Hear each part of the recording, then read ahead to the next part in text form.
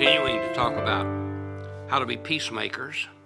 And we're talking about how we should work for peace in marriage.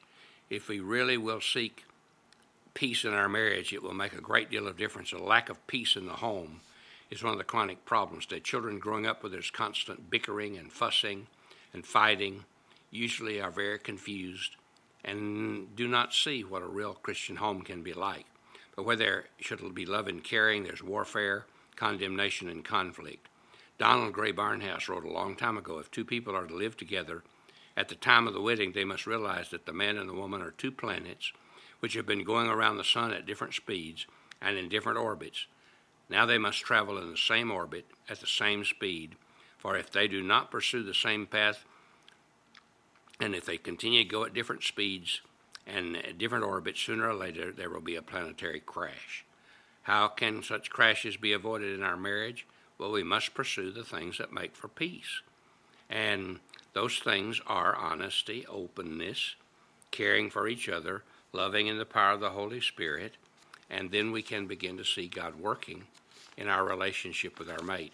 You see, if all we want to do is change our husband or our wife, we will never, ever succeed, because first we ourselves must change.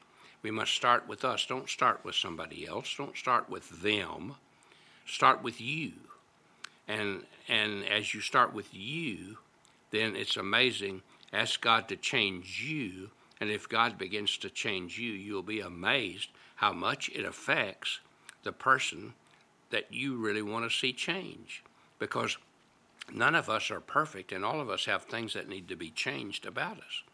But we also need to work for church peace.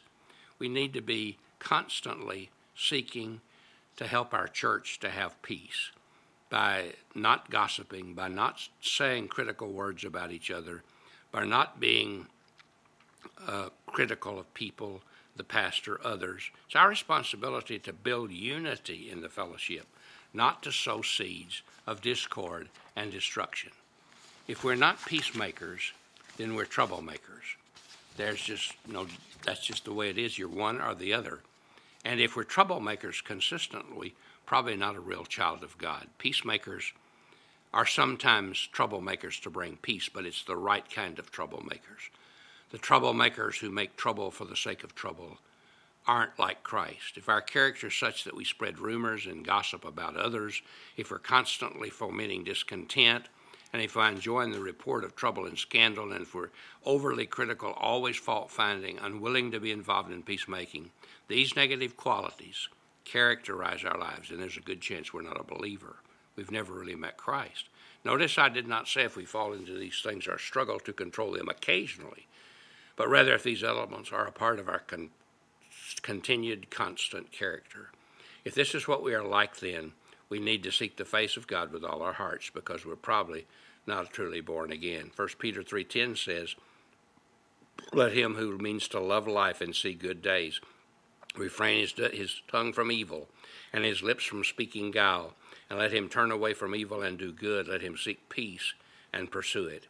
If you really want to love life, if you really want to see good days, then refrain your tongue from evil and seek peace. How then can we have this peace? Well, we can have it only as an experience in our lives, as all these beatitudes that he talks about in Matthew. And we come to poverty of spirit, and we mourn over our sins and receive forgiveness. We experience the gentleness and humility that comes from Christ, and we hunger and thirst after righteousness. And as we seek the Lord in that way, God will begin to work in us in an amazing way to help us become the person that he wants us to be. That's how we become a peacemaker.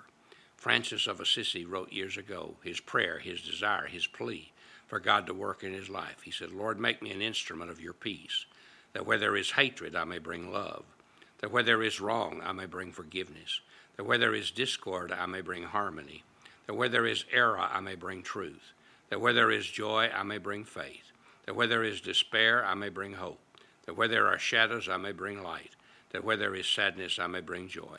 Lord, make me an instrument of your peace. That should be our prayer on a daily basis. Lord, I want to be an instrument of your peace. Well, we're continuing to talk about now the fruit of the Spirit, what God's Spirit produces in the life of the believer who really knows Him. The Bible says the fruit of the Spirit is love, joy, peace, patience. Some translate it forbearance. We have been talking about other kinds of peace, but maybe this is something that follows after we have this peace. We begin to exhibit, as God's Spirit controls our lives, patience. And that is what really makes a difference. And psychology can diagnose our behaviors. They can tell us what we're doing wrong, but they can't really enable us to have these quality characters in our lives that we need, that make a difference, that God wants to show forth. And now this patience that I'm talking about is the very attitude and action that God has. God's always been characterized by patience.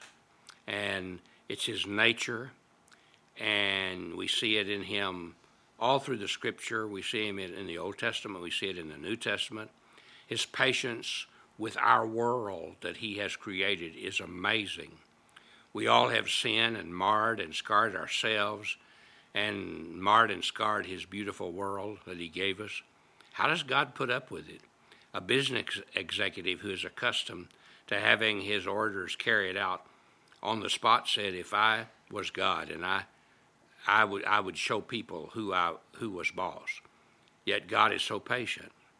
That's probably what we would do. Martin Luther said, if I were God and the world had treated me as it had treated him, I would have kicked the wretched thing to pieces a long time ago. But you see, God is not like us. He is patient. The Bible says He is long-suffering or patient with us, not willing that any should perish, but that all should come to repentance. 120 years God waited, calling men to repentance before He sent the flood. God worked in mysterious and wondrous ways to get people to come to know His Son, Jesus Christ. And God says that He constantly seeks us. And He's like someone said, the hound of heaven, who constantly follows us and senses us and recognizes us and comes after us. And He's amazingly not only patient with the world, He's amazingly patient with each of us. And not willing that we should perish, but that we should come to repentance. He doesn't want us to continue in our rebellion and rejection and refusal. And He's patient even with the believers. He's disappointed that many of us haven't grown very much, but He's still patient with us. Now, this patience of Christ can be the attitude of our lives too, and that's what we're going to talk about tomorrow. I hope you'll be with me, and as we study this together, God bless you. Have a great day.